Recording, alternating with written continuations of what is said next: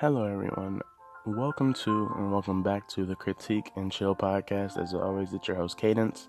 And in this review, I'll be going over Hercules, the Disney film. Hercules is and always will be one of my favorites. It is straight 9s and 10s in every category. It has a great look, the music is spot on, the story is not too serious but doesn't let classic cartoon silliness get in the way of developing a good plot full of emotion and good messages, all in a neat hour and a half or so. But before I continue, because the movie was made in 1997, I'm just going to assume that everyone has already seen it at this point, especially if you're listening to this review. So let's get into it.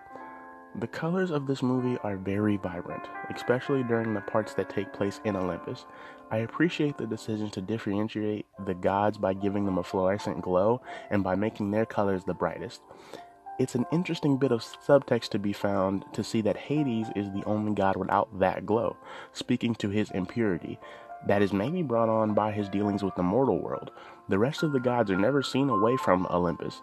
Zeus is the only somewhat exception, but even when he does talk to Hercules outside of Olympus, he does so by means of a statue, and from very early on, it's clear why. Hercules, the kidnapped son of Zeus, who was stripped of everything that made him a god except his supernatural strength, gets treated like an abomination by other mortals.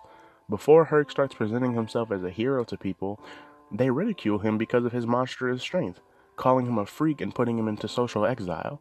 We as the audience know of Herc's god status, so we understand that the error on both Herc's and the mortal side is that they are treating him like a human when he is so much more than that, choosing to lash out with fear and anger simply because they can't comprehend his power.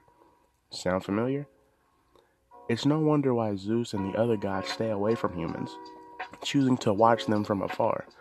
If Zeus was to disguise himself as a mortal and start accidentally throwing lightning bolts, then they would probably run in terror, praying to the very god they are unknowingly fleeing from. It's crazy how most of the story's conflict comes from Herc not knowing where he belongs, and how the rest of the conflict comes from people not knowing their role. Hercules doesn't understand for a good chunk of the movie what it really means to be a god.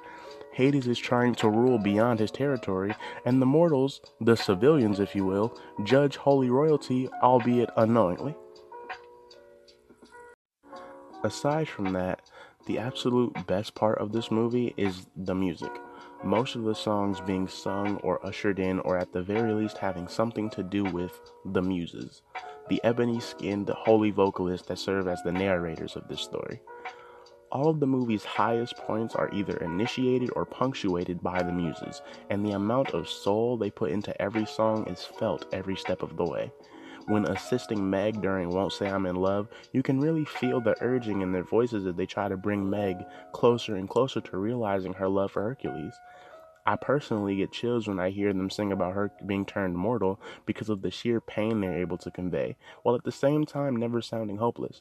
And there is an argument to be had about the fact that black people are only allowed in this movie to tell the stories and help them move along, but not actually be a part of them.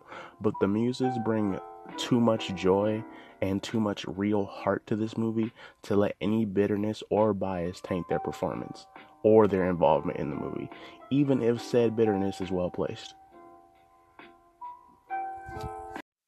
What is also worth mentioning at this point is that a lot of my love for Hercules comes from childhood.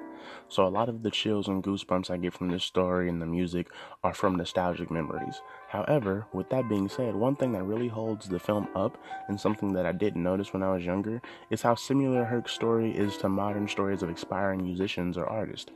How many creatives can identify with Herc being ridiculed and laughed at for his gifts, just because he is where he doesn't belong, at no fault of his own? How many times has an artist had to prove himself or herself despite their past deeds?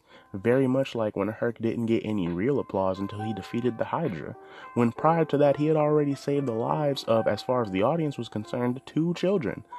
It's just refreshing to see that a movie of this quality and of this age is still good enough to offer motivation to creators, as long as they are open-minded enough to know that it is here. And that's why I love Hercules so much. Because of all the parallels that it has with modern issues, it allows the movie to still hold up to a reasonable standard, while not losing any of the things that made it great in the first place. And as for just a little bit of a side note, one thing that I liked about the movie personally, one particular part, is during the Zero to Hero song, you can see that Hercules bought his parents this really big house, which really just reminded me of a rap story. And that's it, y'all.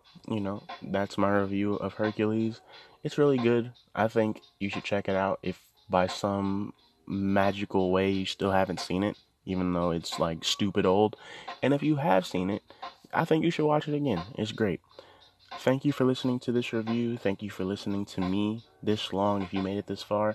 Thank you for listening to other episodes if you've done so. Thank you for taking the chance on the kid if this is your first one. Be sure to go follow me on Twitter at CritiqueChill or Instagram at CritiqueAndChill. Or don't. It's all cool. I just appreciate you listening. Until next time, thank you.